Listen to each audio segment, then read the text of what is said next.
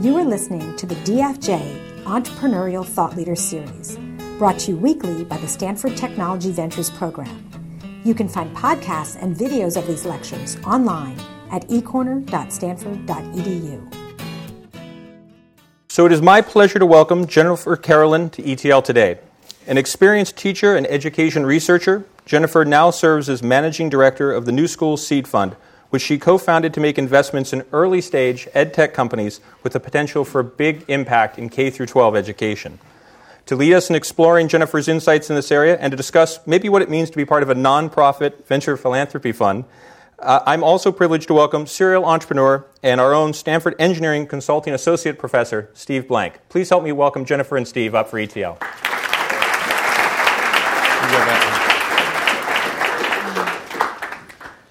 Hey, Jennifer. Hey, Steve. How are you? Good. Great. Honored to be here. So, Jennifer, we met a long time ago, and I thought maybe we'd start by you maybe telling everybody, how high were we when we met? Oh, and some of you are going, what kind of question is that? Do you remember how high we were? We were at 11,000 feet. We were at 11,000 feet. Make sure you note that to your parents. Okay, where were we and when was it? I actually don't remember the year, but it was in Yosemite backcountry, High Sierra camps. It was. We were hiking across the High Sierra camps, and I just would like everybody in our audience to know Jennifer was the first person ever to see drawn in the sand the beginnings of the lean startup when I was trying to explain it to anybody who would pass by, including these random people I didn't know. I was drawing it in the dirt with a stick. And in fact, it was you and your husband who, in fact, renamed it from market development to customer development. So we've known each other for a while, but you've had a really interesting career.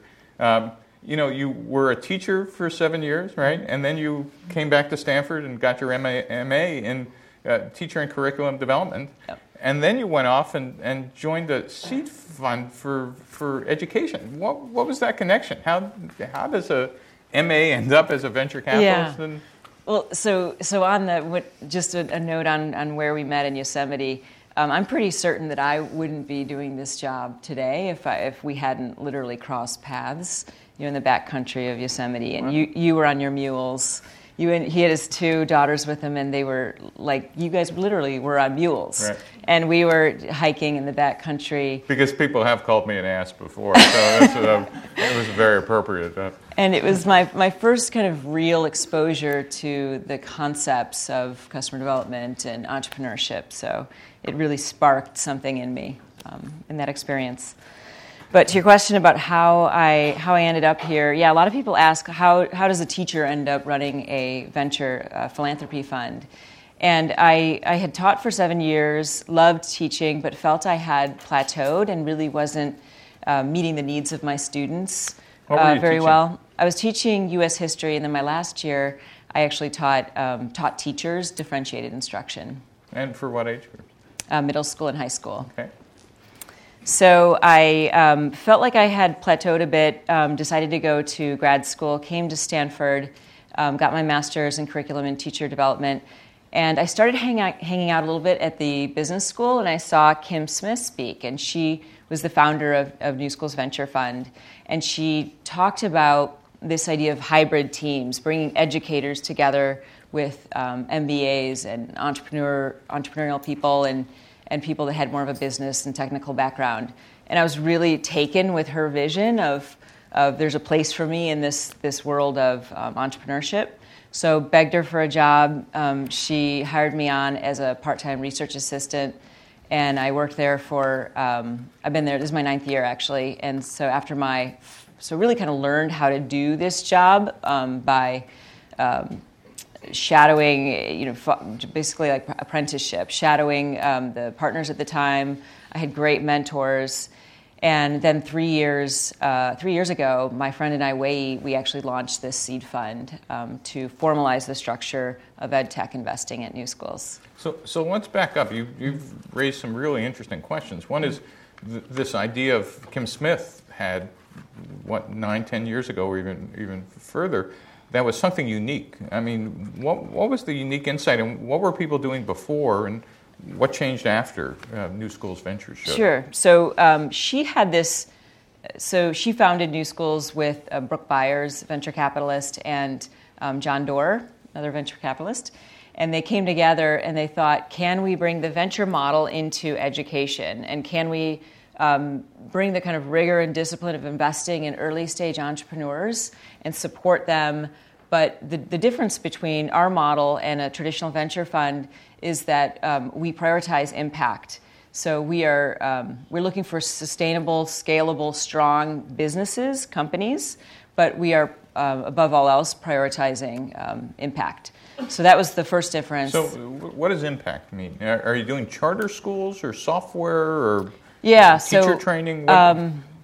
We have this belief that there is sort of no silver bullet for education. So the answer is not charters or ed tech or teacher development, that it's really a complex system that requires entrepreneurial energy across all of these different sectors. So we do invest grant money to nonprofit charter schools. We have close to 400 charter schools in our portfolio. Wow. Yeah, and we invest in teacher training programs, and then I focus on education technology investing through the Seed Fund. So really, so the idea of the fund covers all these ways to change education, and what you're focusing on is tech. Is that ed tech? Exactly. So what's an ed tech? So we started investing in ed tech. So New Schools was founded 16 years ago, and we started. Our first investment was actually Great Schools, which is still around, a really great company. And we have always invested in ed tech. But we started about 3-4 years ago, we started seeing some kind of differences out there in the funding environment. There was a lot more angel investing, and our schools were absorbing technology like never before. So we thought the time is right. Let's formalize this fund now. We moved our our office to Palo Alto, and we started investing in seed stage ed tech. And I think ed tech is like a catch-all for this intersection of education and technology companies, and it can be companies that are focused on students, that are focused on teachers. Most of our investing actually is targeted at teachers. And you said, though, that one of the goals of New Schools was impact. Is that still true for the ed tech investing you make? Yeah, absolutely. Is it impact, or is it profit, or is it these 501c nonprofits? Or yeah, so we're agnostic if it's nonprofit or for-profit. Okay. So New Schools will say, what is the best way to get at the impact goals? Wait a minute, you're a venture fund that would fund a nonprofit? I've sat on boards where I've decided they were nonprofits, but that was by accident, not on purpose. So you actually fund them on purpose? We have some of those in our portportfolio. But at least you could say, we meant you guys to be a nonprofit. No, we actually have some for-profits that are closer to nonprofits. But you can make that decision on day one as a fund that these are something that's worth funding in any case. Yeah, and I think that's what's unique about this space is that we have amazing nonprofits in this space, Khan Academy, CK12, ReadWorks, that are strong, scalable, sustainable nonprofits, but we have them side by side, top-tier venture-backed ed tech companies that we co-invest with. So we are, again, it goes back to this idea that there is like no one single solution. It's a complex system that requires, we need hardware in the schools, but we also need software that teachers can use and that students can use, and these things work together. And we kind of see, that's what I think is really unique about New Schools, is that we see this whole system, we touch all different parts of it, and we can see where the needs are. So our fund is really need-driven, thesis-driven. So we ask our teachers, we ask our school leaders, what's preventing you from, what's preventing your students from reaching high levels of student achievement? And then they will tell us, this is what we need. We need a better way for teachers to share lesson plans. We need a better way for teachers to be trained on the spot. And we will go out looking for those solutions. So before we go through some of those solutions, which I want to hear about, you said something earlier that I thought was really interesting, is that the adoption of new technologies has accelerated in the last couple of years in schools. Is that true? Absolutely. And yeah. what's driving that, or is it legislation? Is it iPads? Is it something? It's now time, or the students have more tech than the schools have? I mean, yeah, there's quite a few factors. I think one is that I would say this ed tech revolution has been led by the teachers. And they are the ones adopting these solutions, bringing them into their classrooms and using them. That's a big idea. Why do you think that is? Well, 40% of U.S. teachers, and there's 4 million U.S. teachers, wow. Are under the age of 30. So they're young. Wow. They've grown up with technology. I see. And this is the way, they're banking online, they're shopping online, they come to school, and they get, in most schools, this is what you get: your file cabinet, your textbook, and your paper grader. And they're saying, no way, we want technology tools that are as good as our consumer technology tools. So that's a big change, right? Yeah. So teacher-driven, because the outside world for them is computerized, and they're Yes. going back into something that looks like the Little House on the Prairie schoolhouse, right? Is that? Yeah. And what else? Any impact of legislation or No Child Left Behind, or is that all orthogonal to what's driving? No, it's not. It's what actually this is. So 3 years ago when we started this fund, what was really a driver of the change was the budget cuts, actually, and the severity of the budget cuts. And they were faced with, one of our schools that we funded, KIPP LA. Do we not open the school, or do we open it with more technology and a greater student-teacher ratio? So that's been one driver of getting the technology into the schools. And then there is a lot more devices, right? Like there's 9 million iPads in U.S. K-12 schools. Whoa. We have 2,000 schools are one-to-one now, and we expect that number to be close to 100% of schools to be one-to-one. What does that mean? Sorry, I fall into the education lingo. One device per child. Oh, really? Mm-hmm. You mean they assign somebody an iPad? Yeah, so when you register with school, you get your textbook, you get your iPad, you get your... And who pays for those devices? It varies. So sometimes the schools pay, sometimes the parents pay. Some of the funding for this is being covered by Title I funding for low-income schools. Wow, that's really interesting. And have the entrepreneurs changed in the 16 years, or are they the same? Their motivations, or their technology, or their goals, or are they the same that you've seen? Yeah, thankfully they've changed a lot. Yeah. So, I think that technology used to come into schools. Innovation came, with in a car. So the salesperson would drive up and have some CD-ROMs and show the IT specialist. There's Oregon Trail or whatever the software was, and the IT specialist would purchase that technology often without talking to teachers and without having any data on the efficacy of this product. And then they would roll it out to the teachers, kind of, top down, force teachers to use it. And that's the way technology was what came to our schools in the 90s. But now, thankfully, the way it's happening is that these teachers are adopting the technology into their classroom. They're using it. They're understanding how it works with their students. They're getting efficacy data, doing kind of mini research in their own classrooms, and then they will kind of pitch their school leader to purchase the software license. Wow, that's a huge. Real shift. It's huge. It's like the difference between PCs entering the corporation versus mainframes being controlled by a single department and a CIO. Yeah, same ideas like consumerization of IT, right? Like, that's a great insight. But have the entrepreneurs themselves changed? I mean, do they all have the same vision that they had in the 90s, or are they more savvy, less savvy, same problems, different problems? So you saw two of them up there. I'm biased, of course, but I think they're amazing. Like these entrepreneurs we have more entrepreneurs coming from engineering and from the consumer tech sector coming into education. So the first guy that you mean, saw... wait a minute, you don't stop them at the door and send them away? So if there's some engineering students and some tech entrepreneurs, you'll let them actually go pitch you? No, we welcome them with open arms. We love them in education, love them.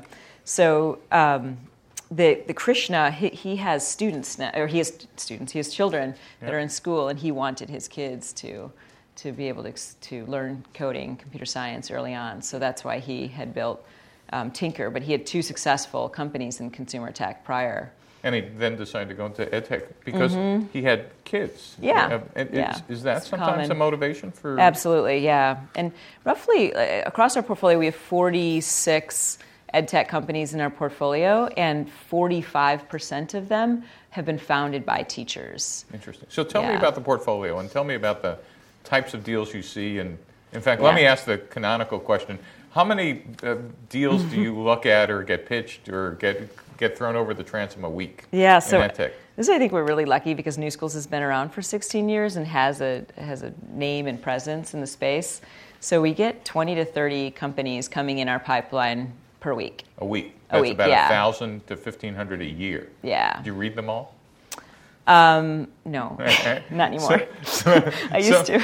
So give me the characteristic for anybody watching or here. What is kind of a good first order pass for an edtech deal to be looked at for you and NewSchools? So like the space or both the space and the entrepreneur, and how do they? Then we'll ask, what's your email address so they can email you personally. But no, we won't. My do email's that. on LinkedIn. It is open. It's out there. But first of all, the space. What do you currently look at? How do you kind of sort through these 1,000 to 1,500 as a venture capitalist, but a venture capitalist in a very specialized niche? Yeah. What should people who be watching or listening think about when they're thinking about pitching a deal? Sure. So we focus on K-12 first. So education market covers kind of pre-K through higher ed. We focus on K-12. And then we're thesis driven. So we've identified some of these problems, which I mentioned earlier. What are they again? Yeah, so these are problems mostly identified by our schools that we are investing around. But I also want to say that we are not dogmatic about following our investment areas because I'm continually surprised by the entrepreneurs that come through our doors and show us what they are doing with technology. And that is, so we're open to breakthrough innovations that entrepreneurs bring us. But what are the theses? Okay, so the theses are, I think first is that we focus on underserved populations. So we are looking at companies that are going to service special education students, English language learning students, first-generation college-going students. So these are areas that have been terribly underserved in the past. So the tools that teachers have in these areas, which are heavily compliance-driven, are just terrible. So we are looking for innovation in those sectors. Give us some examples. Okay. So our first investment out of the seed fund was a company called Goldbook. And this guy is amazing, Daniel Yu.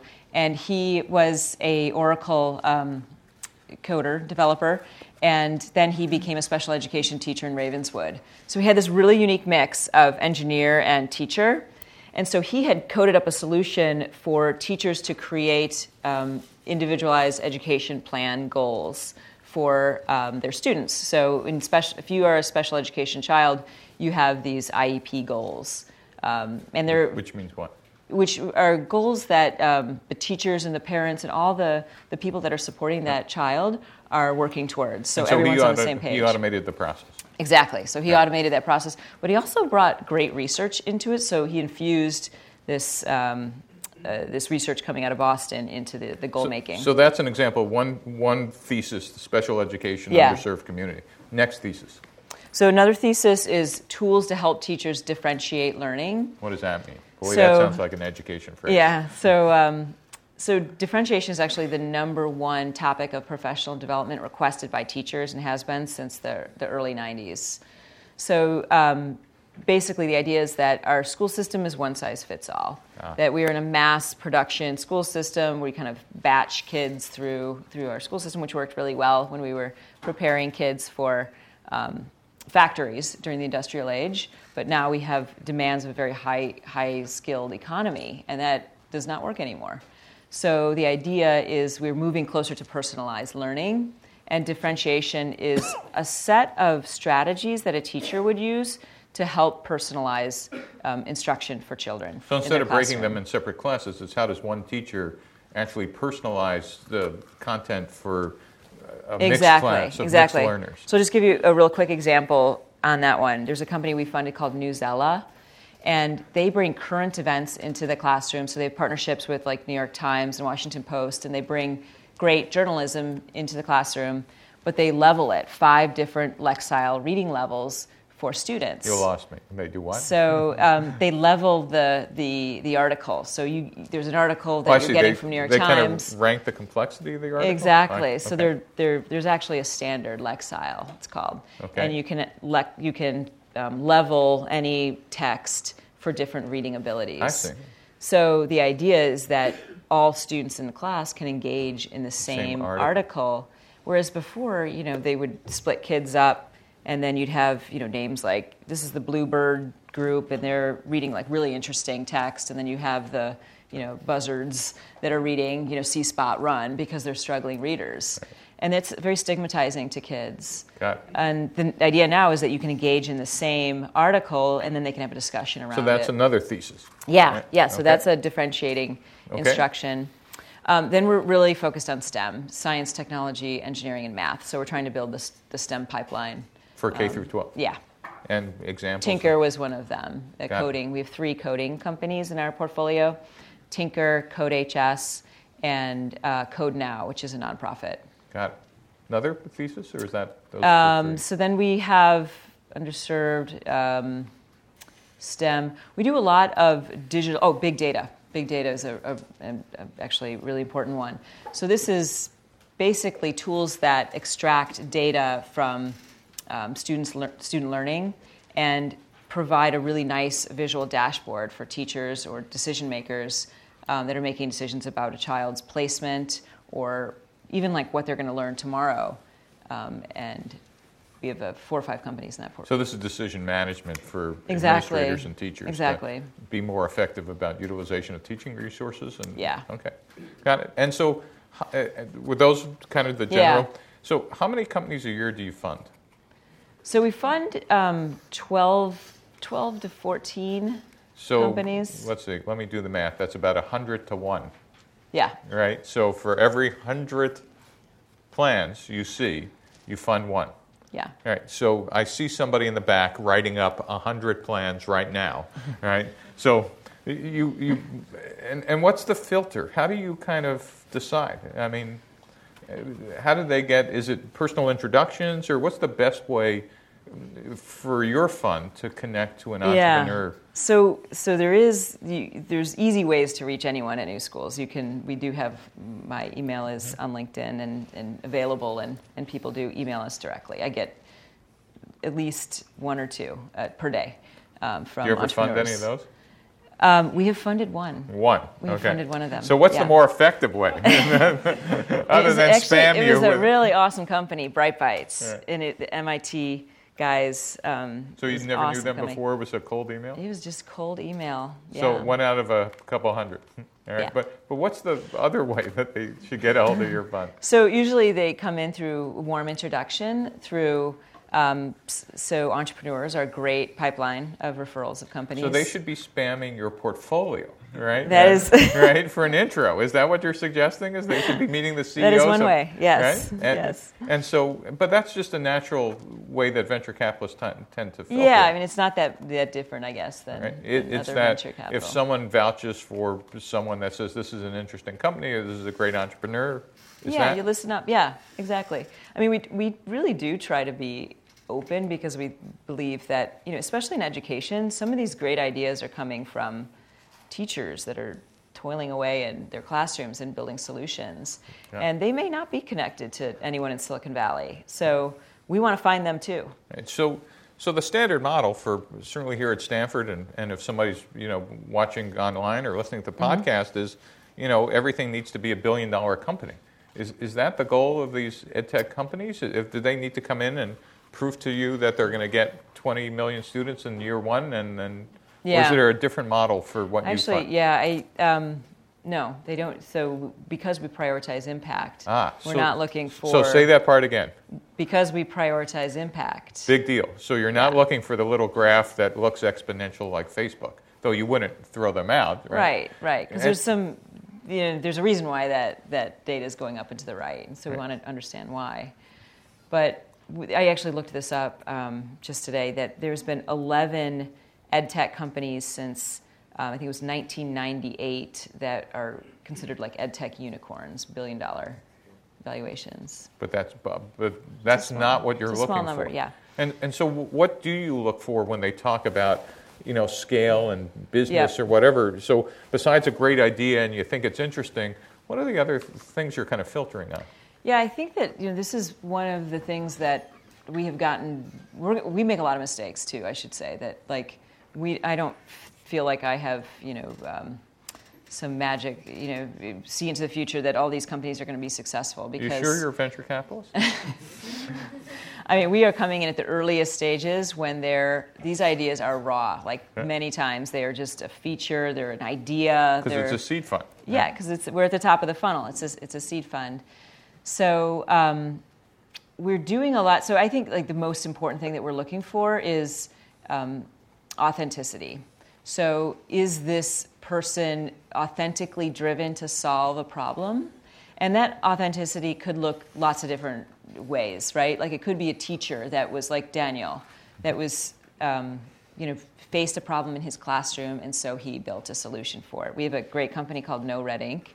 This teacher in Chicago, he was at a Chicago public high school, and he was tired of grading papers, and so he found a developer on Craigslist, and he actually created this solution, No Red Ink. So he was very authentic. Here's a guy that's just driven to solve a problem. So we are looking for what is driving them to start this company. Is it authentic? And then we're looking for courage too. Starting a company is, as you know, Steve, intimately, that it takes a lot of courage or stupidity, one of the two, right? We're looking for the courage side of that spectrum. So I never would have gotten funded. and so courage, authenticity, and then impact on the specific theme. Yeah, kind of aligned to one of those themes. And do you give them some examples? Is there stuff on your website they should look at, or? We have a link to steveblank.com that we I was thinking about, is there a list of your portfolio companies up there? Yeah. Right. And so what mistakes do the people you fund in EdTech, not just the ones to get into you, but the ones that actually are funded, do you see some common mistakes of entrepreneurs? Yeah, we do. This is an interesting one because I think it's two sides of the same coin. We see companies that don't think of themselves as technology companies. So they think of themselves as an education company. They have a lot of great former teachers that are starting this company. But then I say, where's your tech team? Where's your developers? And I say, we outsourced that to wherever, and we built our product, and now we're going to sell it. And that is sort of a red flag to us because that harkens back to the technology of EdTech of the 90s, where they build this product and then they just blow up this huge sales force and just go sell it to schools. And then the and product. What's wrong with that? Well, the product wouldn't have literally would go 10 years and not be changed and not be improved, and they can't respond to user needs. They can't. They're not getting out of the building and talking to their teachers. So you want to see a whole team, both. So I want to see a hybrid team of educators and technologists. Great. Yeah. What other mistakes do you see in EdTech? Yeah. So on the flip side of that is sometimes we see heavy technology teams that don't have any educators in the leadership team, and I see those are problematic too, because I think it is really beneficial to have somebody that understands schools and education deeply to be helping guide the company. And then I'd say maybe one other big mistake companies make is that because there's so many teachers adopting these products and they are the ones that are really driving the traction, that they build this product for the teacher, but then forget that the payer is the administrator, and that there's a whole different set of processes and needs that administrators have. So that's interesting. So you mean they kind of confused that there might be a multi-sided market and dealing with users and payers, right? And that they might actually know that the users are passionate, but they might as well be a nonprofit because the payers don't care. Is that? Yeah, I would characterize it like that. Yeah, there's a lot of companies that have figured this out and have done a really amazing job of capitalizing on this like user base and actually using these teachers to kind of upsell to principals and administrators. I think Wikispaces has done a really good job. But is your point that should be a strategy, not an accident? Yes. Yeah, exactly. Interesting. Without naming names, are there some spectacular failures that you now kind of think back to? And I don't, everybody likes to bury their dead and leave them dead, but that you wish you knew, what you now know about. I should have seen these happen, and that are kind of education specific. Yeah, there's definitely. I've got some of those in our in our portfolio, but there's one that I think that really frustrates me that we invest in this company, because this is one of those, like I mentioned, like you learn this job by doing. You learn it by making mistakes, and you learn it by seeing lots of companies and by actually doing the work. And this one company that we invested in, this is early on, the cap table I sort of didn't look at closely enough. Cap table is? The capitalization table that basically says who owns the company, how the shares are divided. And what I didn't realize is that the founder, his share of the company was actually like super small. And he'd come out of this incubator, this accelerator, that owned most of the equity of the company. So he basically felt like, hired help to run this company. And it played out that way. So what would you do different now, or what do you do different? I look very closely at the cap table. Okay. I try to understand who all those people are, and cousins and uncles on the cap table, and then I think it goes back to like data, like pattern recognition. And you get better at looking for that authenticity in. So you want the founder engaged and the ability this has got to be he or she.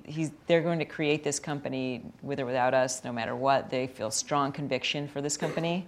So that's what, it's one of the most important things that we look for.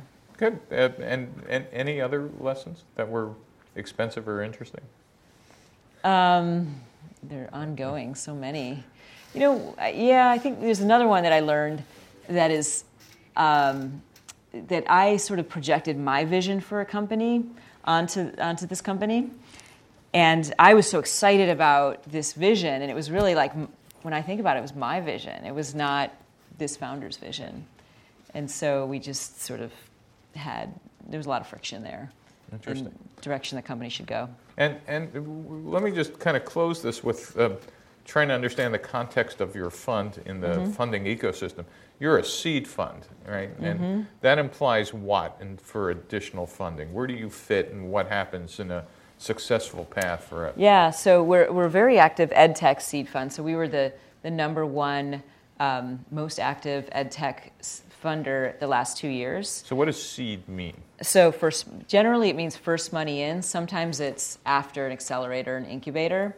So we are pre-Series A investor. And is that like $5,000 or $500,000? So our ticket size is usually like $150,000 to $200,000. Ticket size, is that VC speak for something? Is that? Yeah, investment. Investment is how much?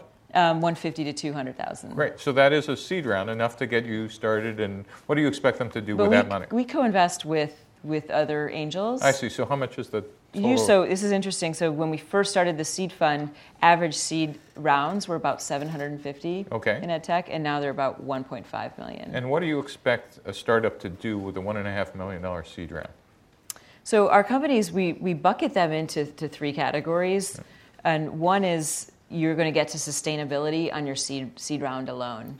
Wow. So Goalbook is a company that achieved profitability on $1 million. So sustainability means make more money than you're spending. Is that okay? Yeah. That's bucket one. Second bucket would be you're a good candidate for foundation or other type of impact financing for follow-on. So you're not VC, profile, Right. but there may be impact investors. Like Gates or Gates Foundation? Dell or? Foundation. Got it. There's a lot of angel investors that are Interested impact. in impact. Yeah. And then the third? And then the third is you're getting ready for a VC round of financing. And VCs are actually interested in this space? Yeah, very, very much so. So last year there was $452 million invested in K-12 ed tech. In one company? Across a number of different companies. But yeah, there's like Bessemer is in, Kleiner Perkins. We've co-invested with Excel is in 2 of our companies. So yeah, there's quite a few. Great. And so they go then down the traditional venture path? Yes. How interesting. Yeah. And so what would you tell entrepreneurs who are interested in ed tech today? What should they do? Or why should anybody be interested in ed tech? Those who haven't even given much thought about this area. Yeah, I think that this is such an important sector, such an important area, as all of us sitting here at Stanford know, that we have our education system is really suffering right now, especially for the low-income students. So in our country, that if your parents did not graduate from high school, then the chances are that you will get to college and get through college are about 5%, and in other industrialized countries, that's 23%. So education, which used to be this amazing escalator of opportunity for people in the United States, is especially those in lower income people, it's not the case anymore.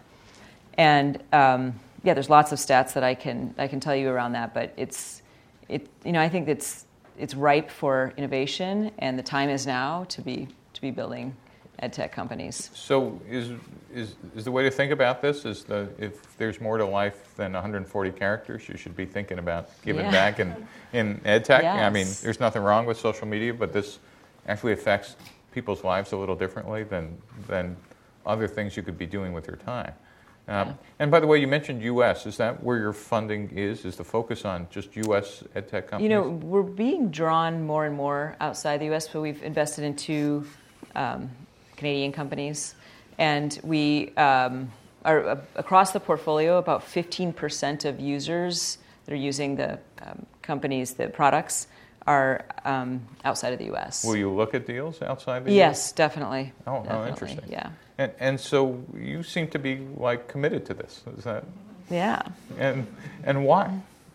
Personally. Yeah. I mean, you now have enough, points in the game to kind of go to any venture fund. Why are you doing this one? I think if I were to sort of play armchair psychologist with myself and think, why am I drawn to this space? I think it goes back to I grew up outside of Chicago, and I grew up in a suburb, Glen Ellen, and it was a western suburb and very middle-class community. And my sophomore year, we moved into the city, and I went to Chicago Public High School. And it was just vastly different experience in the quality of education. Better or worse? A lot worse. So long-term subs, just the teachers were not high quality. The opportunity that was offered to the kids is not the same. So we moved back the following year into the suburbs, but I consider that year like a real gift in my life, and in understanding that opportunity is so important for people. And schools, our education institutions are incredibly important to make that opportunity happen. So I think human potential is everywhere. It's not just in Palo Alto and Silicon Valley, and we need to make sure that we have schools that can really tap into people's potential. So it sounds like you're on a mission. You could say that. So is there anything I should have asked you? What question did you wish I would have asked? No, we can maybe open it up to We see will, what but they no, want. you're blushing already, so there must be a question. You're either happy I didn't ask, or you wish I did. I don't. Yeah, I think maybe this path may sound like it's been easy. I kind of was a teacher, and then I popped in to see Kim Smith, and then I went to NewSchools, and now I'm investing in education. But it's been a steep and long learning curve for me. And when I came into NewSchools, I was a researcher, and I didn't have an MBA. And I was surrounded by these Harvard and Stanford MBAs who would talk about leverage and value proposition and level 5 leadership and all of this fancy MBA talk, and I was so intimidated by it. They didn't know what it meant either, so don't worry. But now I use that. I'll drop leverage a couple times a day now. A couple more times this talk. So I think that I did feel when I first started at NewSchools, so this is my 9th year, like very intimidated by that. And I guess like if I could give, as you guys don't need advice, but if I could offer something that I took away from this experience is that to value what you bring to the table and value your skills and what your experience and what you have done, because I feel like I undervalued my education experience. I was the only teacher at NewSchools at the time that had taught more than 2 years. That was a non-TFA teacher, and I feel like I didn't value that enough in myself. And it turns out you were the only one who actually knew anything in the building. So I think that is a great way to kind of end the conversation. But I want to thank you for your time, and I learned a lot. And so thank you, Jennifer. Thanks. So do you want to take some questions for the audience? Sure. Questions? Yeah. Do we have a mic, or we're going to just do this? If you could repeat the question. In working in the field, how have you seen companies looking towards making their product have a large impact because technology is so expensive? Have there been any innovative ways that they've looked towards getting this across a wide breadth of people in schools that don't have the private school or charter school funding? Yeah. Can you repeat the question? Okay, the question was, how can you grow your company inexpensively? Right. Is that right? Well, so now things have changed, and there's great ways. There's distribution channels into schools. So we have the App Store, which teachers use on the iPads. There's 9 million iPads in our schools. We have the Google Chromebooks, the Google Play for Education store. There's Edmodo App Store. So I think that is a good first line of getting your app out there and seeing. Getting your feedback and growing from there. I mean, I'm amazed, actually, that some of these companies, they put their app up there and they grow, like Class Dojo. This is a fantastic company. Class Dojo spent $0 on marketing and grew to 45 million students. Just through the App Store? Yeah, and having they have a blog and they have some social media presence, but mainly through these things. Without word of mouth. Driving the around. other thing is that teachers, word of mouth, teachers love to tell each other about great products, and they will. And so there's a natural virality in education. Okay. Thank you. Mm-hmm. Right there. Do you find any mental health or emotional health companies related to students? The question is social emotional learning or social emotional health? Social emotional learning. Yeah, we're looking into that more and more, actually. We're doing diligence on a company right now in that space. So I think it's really important, and we know that those qualities are predictive of student success in lots of different ways. So yeah, there's more and more companies out there in the space. Okay, next. Yes. How do you justify to your clients investing in nonprofits? And also, can you give us some examples of ways you measure your impact? Sure. So the question is, how do we justify nonprofits, investment in nonprofits? Yeah, it's a good question. So we have invested or granted money, I should say, out of this seed fund to 6 nonprofits. And because we do not provide returns back to our limited partners. So the money that comes into us to invest is a philanthropic capital. It's donations. So you use the profits to kind of evergreen the fund, meaning exactly. reinvest in more companies? Exactly. So we've had several exits, some recently, N-Grade, we had this year, Wireless Generation, Carnegie Learning, Blend Space, and profits from those returns are recycled back into the fund, which we then happily invest in other entrepreneurs. But you had a second question? Oh, how do we measure impact? Lots of different ways. So we collect metrics from our companies every quarter, and we care about retention. Retention is very important for us. Our teachers using these products. We measure net promoter scores of the products. We look at student achievement gains when we can. Okay. Next question. Yeah. Just out of curiosity, I just want to know, do you ever take input from different education models in different countries around the world? Question. Yeah, so the question is, do we look at other education models in other parts of the world and take that into account when we're thinking about our investments? No, in general, do you compare? I was in China 2 years ago visiting the schools in Chengdu. So we should do more of it, but we do look at other models, and we certainly look at the international rankings of schools, student achievement across the countries. Okay. Other questions? How come this side of the room hasn't asked anything? Are you guys like all in detention in school? Or there we go. All right, this is kind of close to that side. Yes. What sort of things would you like to see, assuming you had like any power in Congress, in terms of education reform, based on your own experiences? Yeah, that's a good question. What was the question? The question is, if we had endless bank account to change education or to reform education, what would we do? I think I would want to move us away from this system that is based on essentially seat time.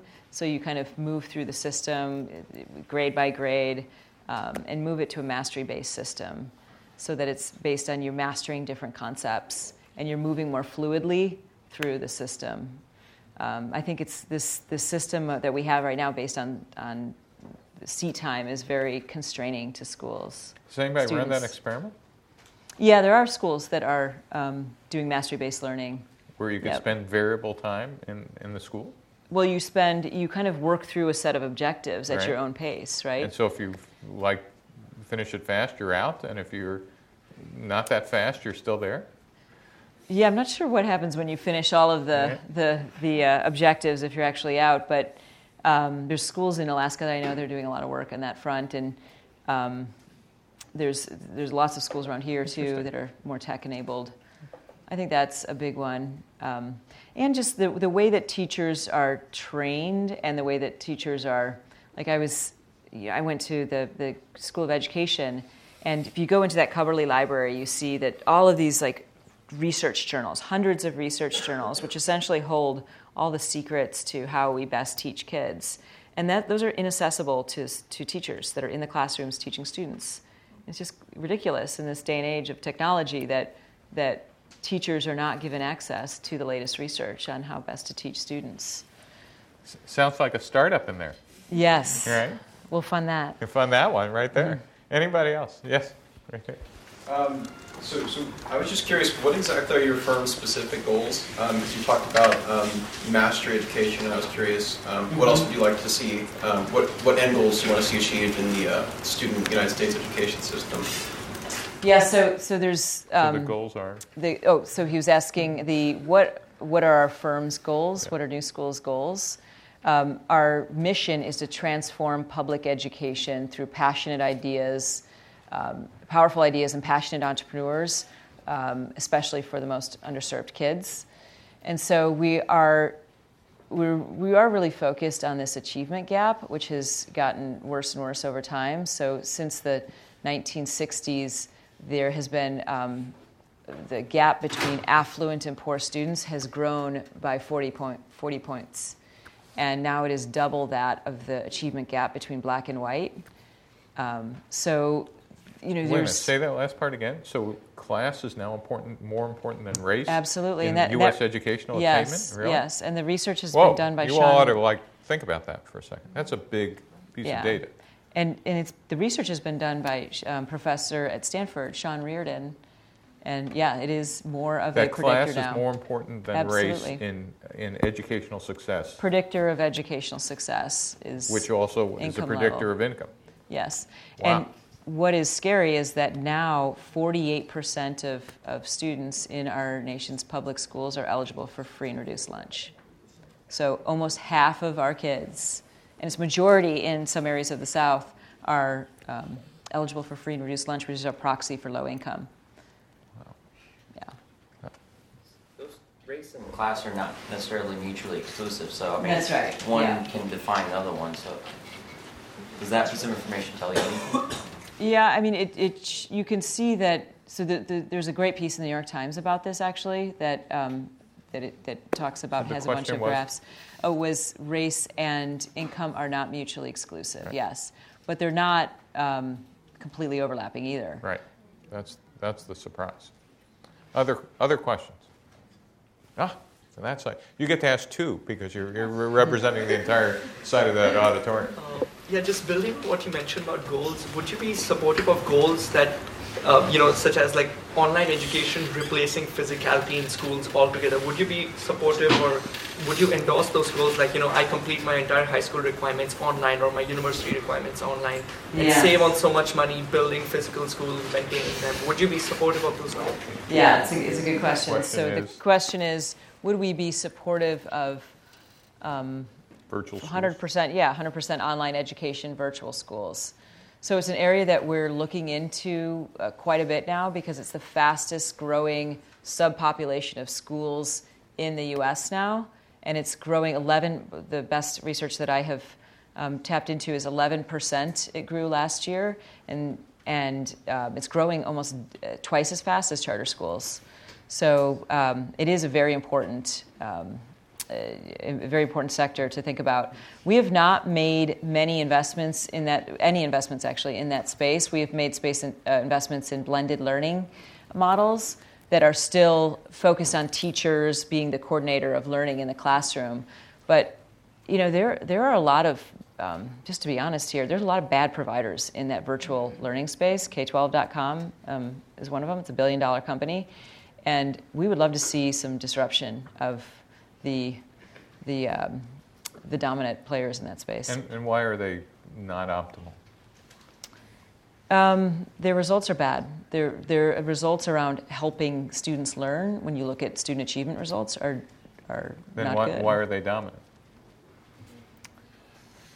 I think that they're the market leader, and there's so few alternatives right now, and kids are opting out of the traditional school system and are going totally online. So it sounds like you're asking for some business plans in this area. Yeah. That would be looked at kindly if people were pitching you those ideas. It's a hard space to get into because you have to create a very comprehensive product. It's not like some of the other products that you can kind of wedge into with a little product, a little MVP. Like you actually really need a comprehensive soup to nuts product that you're providing, and that's difficult to create. It's hard. So we have time for one or two best questions. Okay, all the way in the back. No, that's you. No, don't defer to the guy.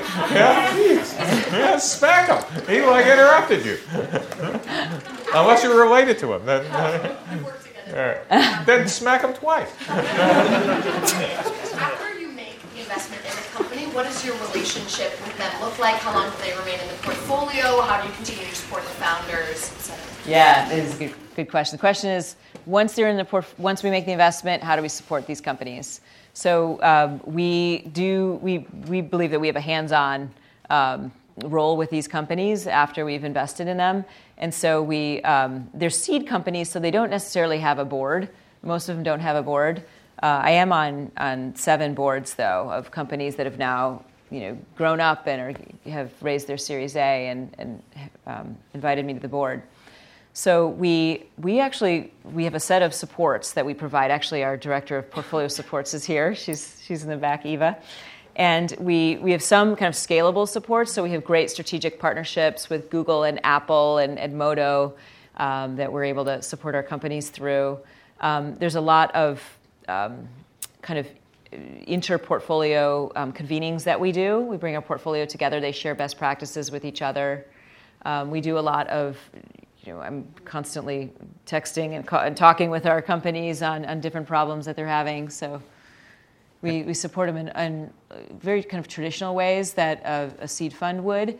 But I think that we bring an education lens, and we have a great network in the education space, and we have almost 400 schools that we are close to. And I've seen this. It's an amazing interaction support. Yeah, we held it at Steve's Who has house. a quick best question? Quick best question. Right there. So in the last 2 years, there's been a lot of concern about the costs of technology in terms of shortened attention spans and distractibility. There's actually an interesting... Quick! What's the question? Not the lecture. What's the question? In the New York Times that... Well, what's the question? Seriously, we're running out of time. What's the question? What's your opinion on the downside of technology? Right.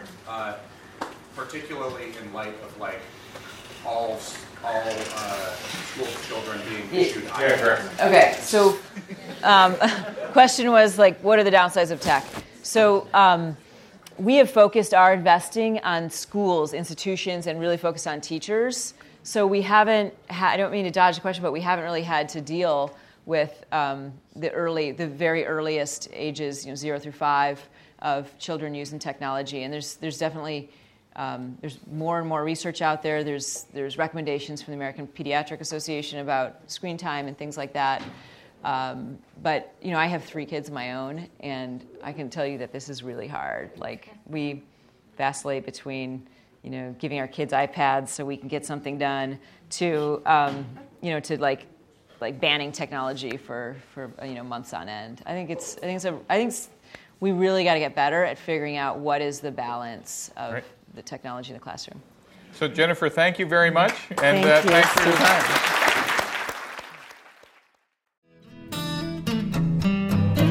You have been listening to the Draper Fisher Jurvetson Entrepreneurial Thought Leader Series, brought to you weekly by the Stanford Technology Ventures Program. You can find additional podcasts and videos of these lectures online at ecorner.stanford.edu.